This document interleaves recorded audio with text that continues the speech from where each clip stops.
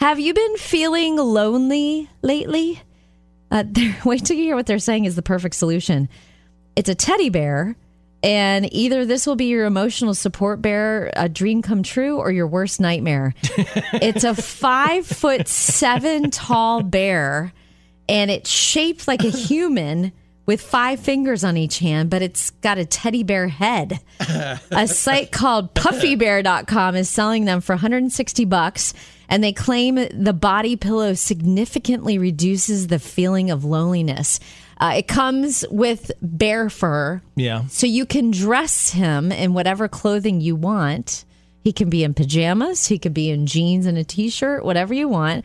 And my opinion is, if you're tempted to get this emotional support bear, if you're like at that point in your life, like, I'm so lonely, I need this bear, get a dog. They're so much more fun. Well, get an emotional support dog. The bear may scare you so much. So you're like, you know what, being alone's not that bad. Hey, is there a Christmas movie that you're sure to watch every single year? Coming up, you can own a piece of this one. Is there a Christmas movie you watch every single year? Well, you can own a piece of this one. The childhood home of Ralphie from A Christmas Story is on sale in Cleveland. You'll shoot your eye out, kid. The owner paid $150,000 for it back in 2004 when he bought it off eBay. I was going to say, I seem to remember it being for sale like recently. Yeah, so it was a little while ago. But still, yeah. I was like, why? This is new? I thought it was already up for sale. TripAdvisor says it's one of the top things to do in Cleveland. The home is open every day to tourists and even has a gift shop. It's 5 buildings on more than an acre. The museum is full of costumes and props from the movie and more. There's even a 1939 Ford LaFrance fire truck that was in the movie. Wow. No word on the list price yet. And Kev, I triple dog dare you to put an offer in on the home. With as inflated as real estate prices have been in the last couple of years, is it the right time to try to buy the Christmas Story house? I would love to know if the person who's selling it is going to reveal the spreadsheets, the revenue that they get from tourism, because that would go into your decision on how much to pay. What if you want to live there? What if you're like, oh, you know what? I'm shutting down the touristy side of it. I just want to live here. You could do that. People would be sad, I'm sure, but you could, and you'd still have onlookers. Oh yeah, people would drop by all the time. Yeah. Right. Yeah. Especially if you kept the leg lamp in the front window, like it is. Right. So the Christmas Story house is up for sale.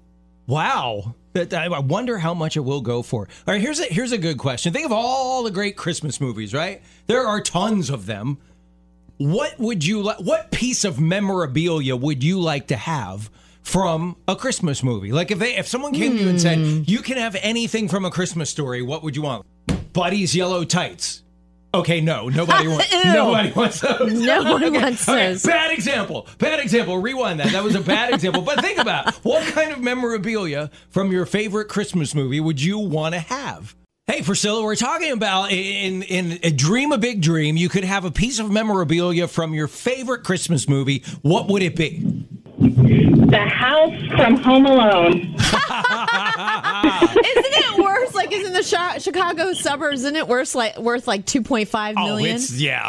That's a nice piece of real estate there. Now, would you like it in perfect condition or in the condition after Kevin battles the burglars? Oh, that's a good question. Probably pre-burglary. And if you did get the house, first night in the house, would you be tempted to get a sled and go down the steps? 100%. Absolutely. Deb, if you could have a piece of memorabilia from your favorite Christmas movie, what would it be? It would be from White Christmas at the end when they're singing the song White Christmas, and Bing Crosby goes behind the Christmas tree and unwraps the present, and it is a carousel horse. Oh, that'd be cool to have. Yeah. You know what I would want? I would want the real action figure Hermie from Rudolph the Red-Nosed Reindeer. You know, I want to be a dentist. Yes. I liked Hermie a lot. I think we can make that happen. Oh, no, I want the real doll. one. Right. Okay, I identify with Hermie. I he was a rebel. He was like, you're not going to pigeonhole me. I've got other plans. I don't want to be an elf. I want to be a dentist. I mean, he's a rebel, right? Yes, he is. Yeah, so I love Hermie. I love him. That's what I want. Taylor, what would you want? I think I would want one of those giant Frosties from Christmas with the Cranks that you're required to put on your roof. And I would just Oh, annoy but my then we would need a HOA. video of you putting him on the roof. Right. Hopefully it's a windy day. Are you striving to be a better parent? Here's some parenting advice from an educator that you can apply to your own kids. Number one, carve out one-on-one time with your children every day. Just 10 to 15 minutes makes all the difference in the world. Number two, put a lot of decisions in your kids' hands, like what to pack for lunch, what to wear. It'll give them a sense of power and control, which will lead to fewer arguments about the bigger stuff. Number three, use specific, repeatable encouragement rather than fluffy praise. For example, instead of like, good job, you're so smart, say, wow, you really studied hard for that test and it paid off. And the last advice, number four, have regular family meetings, even if it's just to tell jokes or play games. Use the time to show gratitude to each other and problem solve things like scheduling conflicts. Coming up, what happens when you ban all smartphones from young people? How would your son or daughter feel if you got rid of their smartphone for good? There's a boarding school in Massachusetts called Buxton School. Yeah. They got rid of it. And Good the for them. kids love it. Good for them. They actually talk to each other and just enjoy that interaction and being social. The author of a fascinating book called Dopamine Nation says getting addicted to a device or a screen is very similar to getting addicted to any other substance. Our brains create a dopamine deficit, and it feels very much like a clinical depression or an anxiety disorder. We then use our devices just to bring us back to baseline. And she recommended a month fast from screens for a young man who is addicted to video games. 30 days is about the average time it takes to restore normal dopamine firing. So he put everything away for a month. He went into withdrawal, but by week 3 and 4, he was feeling so much better than he had in years. He said to me, I'm actually going downstairs, having a conversation with my mother and enjoying that conversation. Imagine how many parents that's your dream come true. Your kids actually talk to you. Yeah. And so then, they went on in this interview. It was fascinating, by the way. How do you function in normal society, especially as adults? We're addicted to devices, and you actually have to be intentional. What am I going to do when I get on this device? What am I going on to it for? And then even set a timer for how long you're going to be on it. Adults are different, where our brains are developed and we have decision-making ability. The kids don't. And my wife and I, my gosh, we were just talking about this yesterday. It's like our show. It's like you were eavesdropping on us. And if this is my thing, guys, if you're thinking like, what, for Christmas this year, we're going to get our kids iPhones. Can I beg you, do not do it. The second you put that iPhone in your kid's hands, you stop being the main influence in your life. You don't mean it. You don't intend it. I know you're thinking that's not going to be us. It will be. It will be. Their peers and people they've never even met are going to influence their thoughts about Christ, about you, about the world, about how things are, way more than you are. Your voice will become an annoying whisper way in the background, and that's it. So please, if you're thinking of getting your kid a phone for Christmas, I beg you, do not. So let's talk about this technology, and if you are a mom or a dad and you've been thinking, I'm going to get the kids a phone, would love to have you call in and let's talk through what's going on in your family and why you're thinking, yes, let's do it. Or maybe you've thought about it and you're still putting up that wall and saying, no, I'm sorry, I'm not getting you a phone. What side of that discussion are you on with your kids right now? And how's it going? We'd love to hear about you, because I'm telling you, the struggle is real. It is hard. I have been there. Hey, Jean Marie, we're talking about iPhones and technology and our kids. And where are you with letting your kids have technology? So I have a 15-year-old daughter and a 9-year-old son. Both so of them, you of are course, in the thick of it then. Yes. And I had to make that call recently. I actually opted to get them iPads because, of course, it's a case where I want them to be able to have access to call me specifically, but I wanted to limit that accessibility to just the overexposure of every other influence they have, like you were mentioning earlier.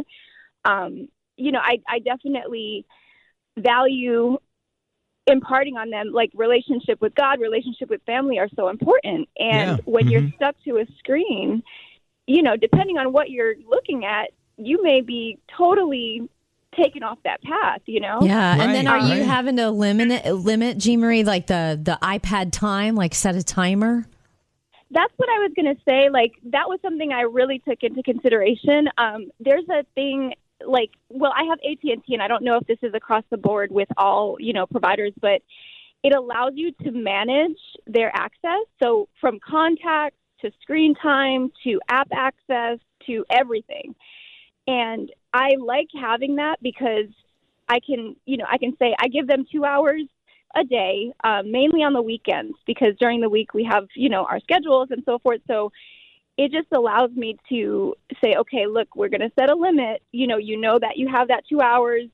YouTube is not a friend of mine. So tell us about that.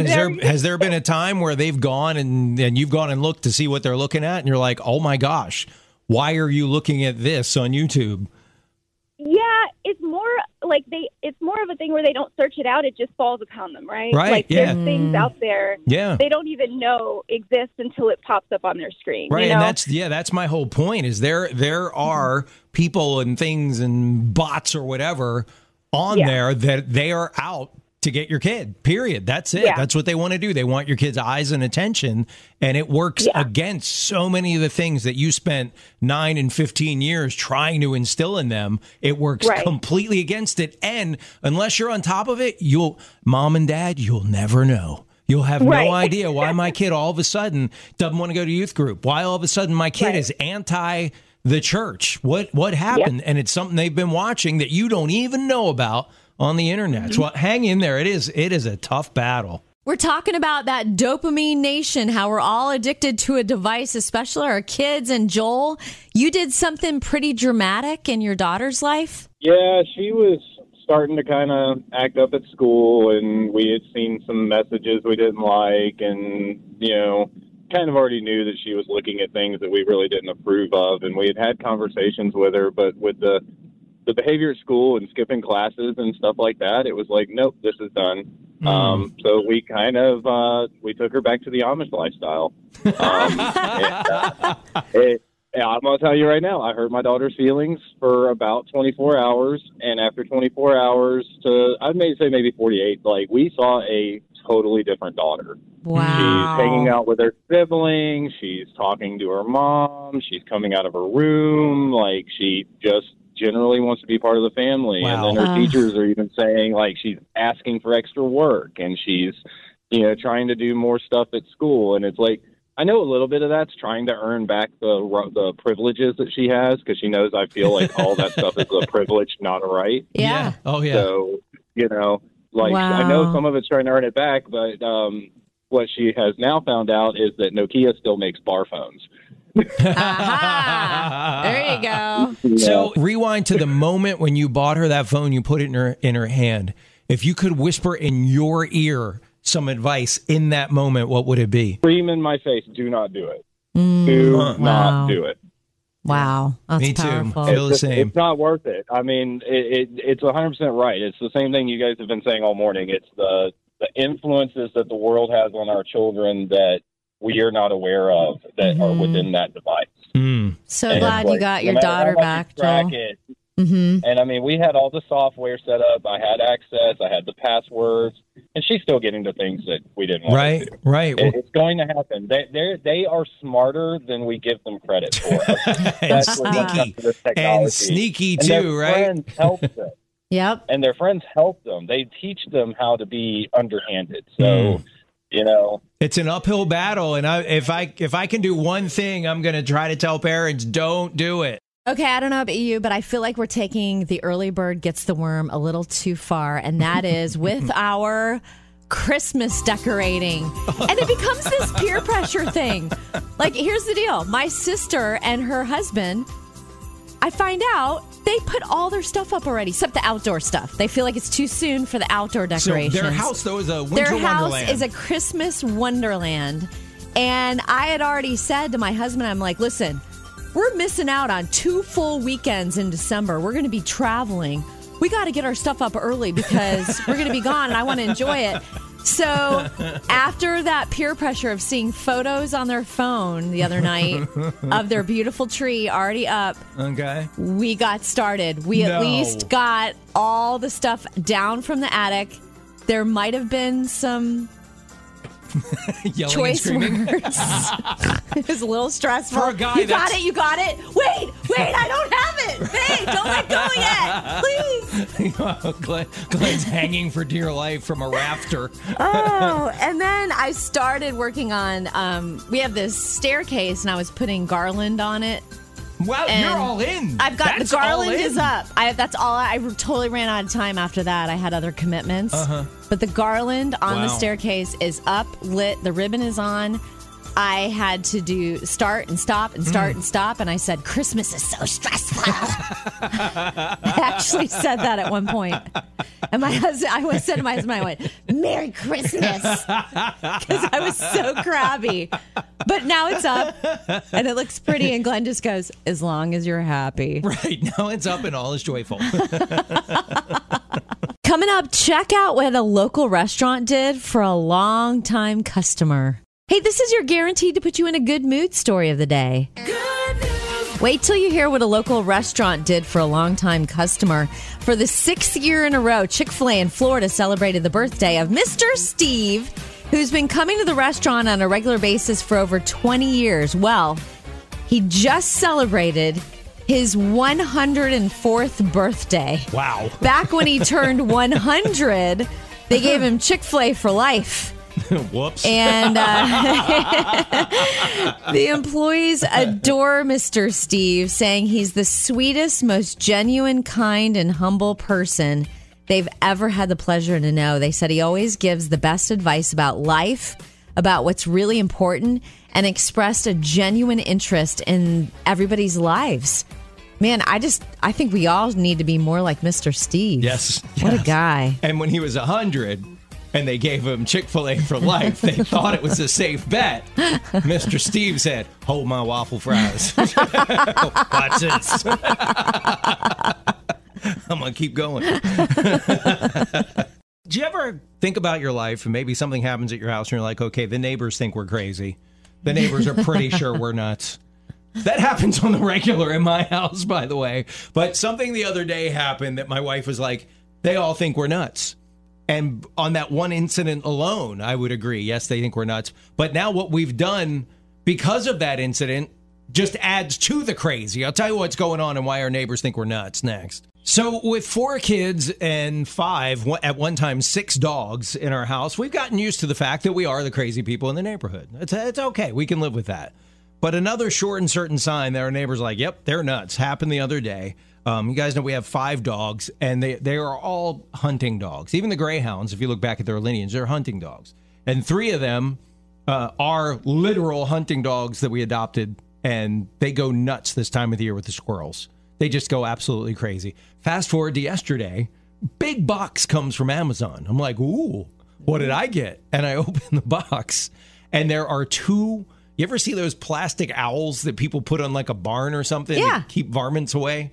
There are 2 plastic owls. And I said, what's this? She goes, that's our anti-squirrel strategy. They don't like owls? Yeah. She scared of said, them? I Googled it, and they said the best thing you can do is get those fake owls and mount those on your fence or put them in your yard, wherever, and do that. So we got the owls. They're plastic. We filled them with sand last night, and I put one on one side of the fence. And the fence it's about, I'm going to say 30 yards long. I mean, it's a long fence.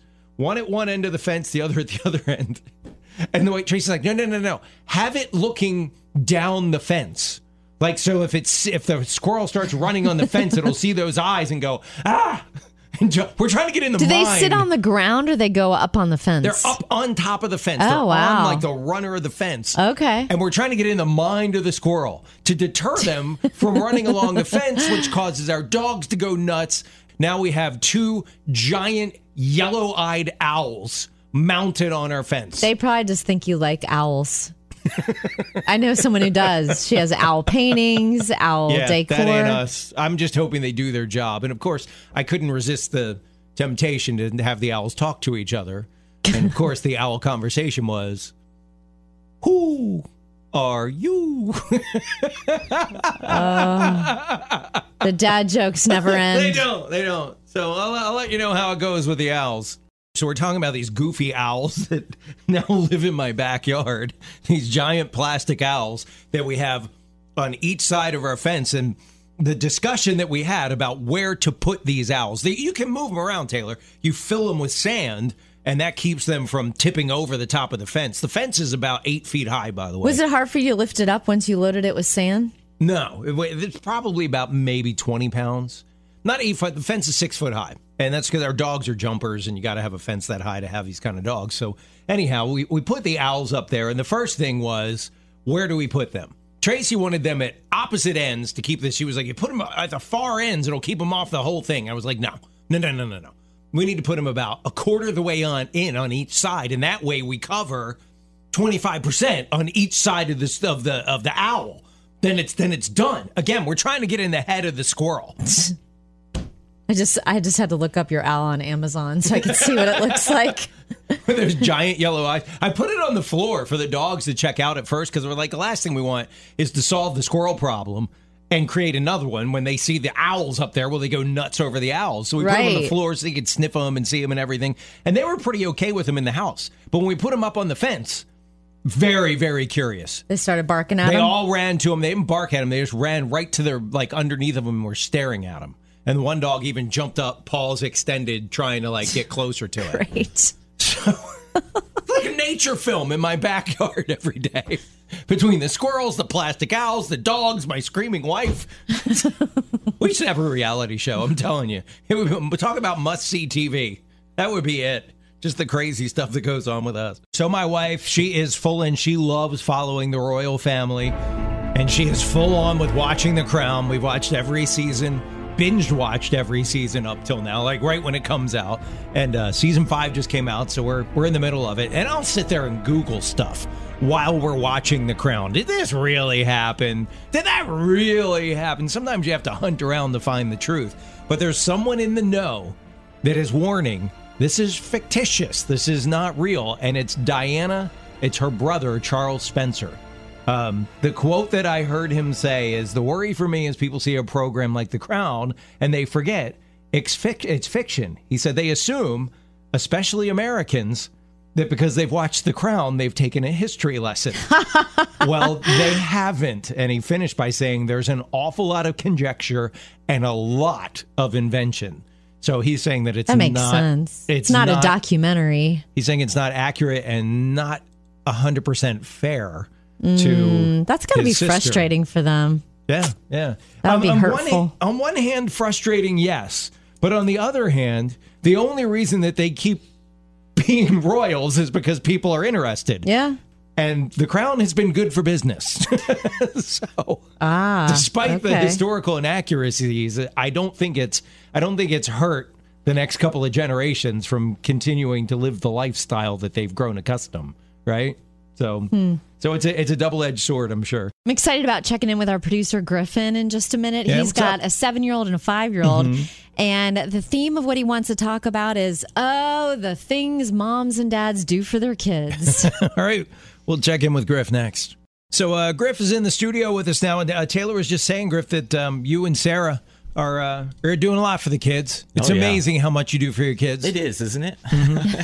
Yes. And my daughter, she's obsessed with this show on Netflix. It's a kid's show called Gabby's Dollhouse. Never heard lots of it. of girls her age, like 5, 6, even younger, are really into it. It's a big deal. There's all kinds of toys. Eloise has the dollhouse from Gabby's Dollhouse, all these other toys and stuff. Action figures sold separately. Yeah, oh, man. Stuff's not cheap.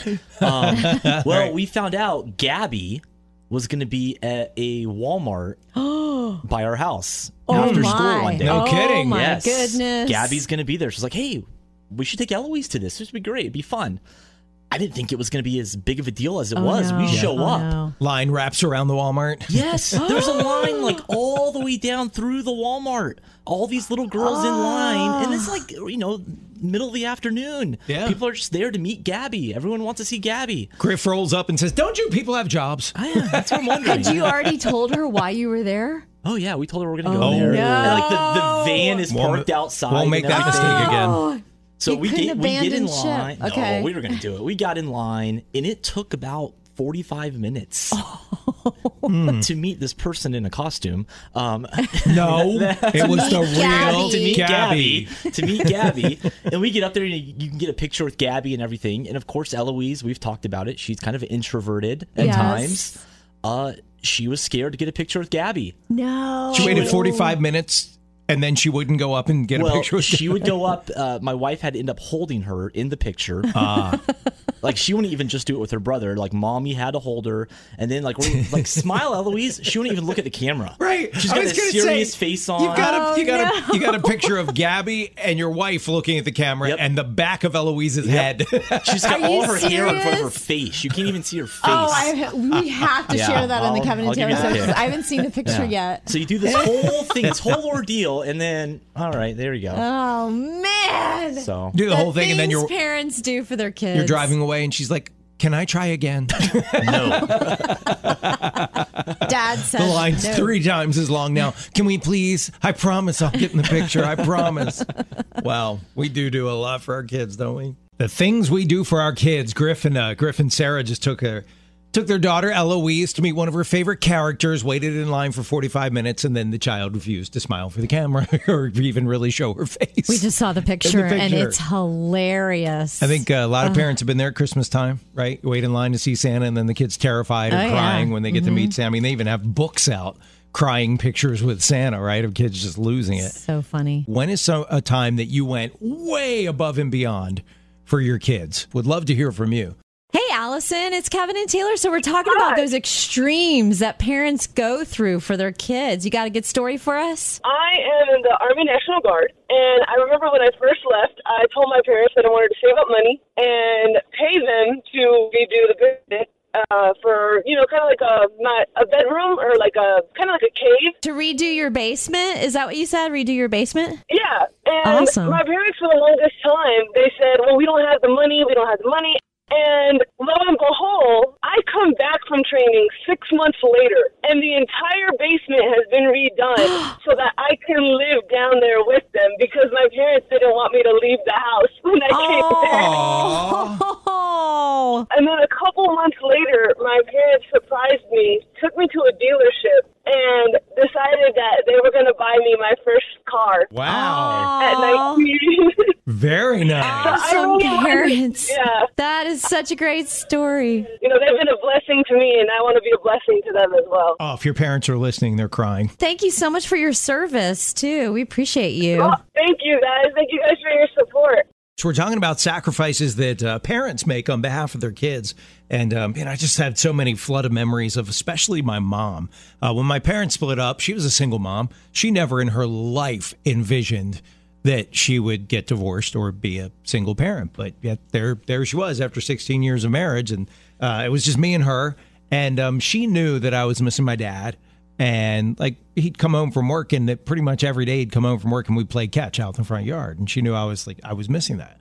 My mom is A, non-athletic, and B, has no interest in athletics at all. And she tried to learn how to throw a football so we could play catch in the front yard. That's and she knew precious. it wasn't the same, but she tried Yeah. for me. And now looking back as an adult, I can so appreciate everything. And that's just the tip of the iceberg of stuff that she tried to do. So single moms who are out there, and single dads, man, your kids, when they might not be able to express it right now, but when they're adults, they're going to look back and see how much you did for them in a really, really tough time when it would have been really easy just to turn inward and mope and pout. But no, you pick yourself up and you go, okay, there's more than me involved here. Yeah. So thanks, Mom, for doing all that.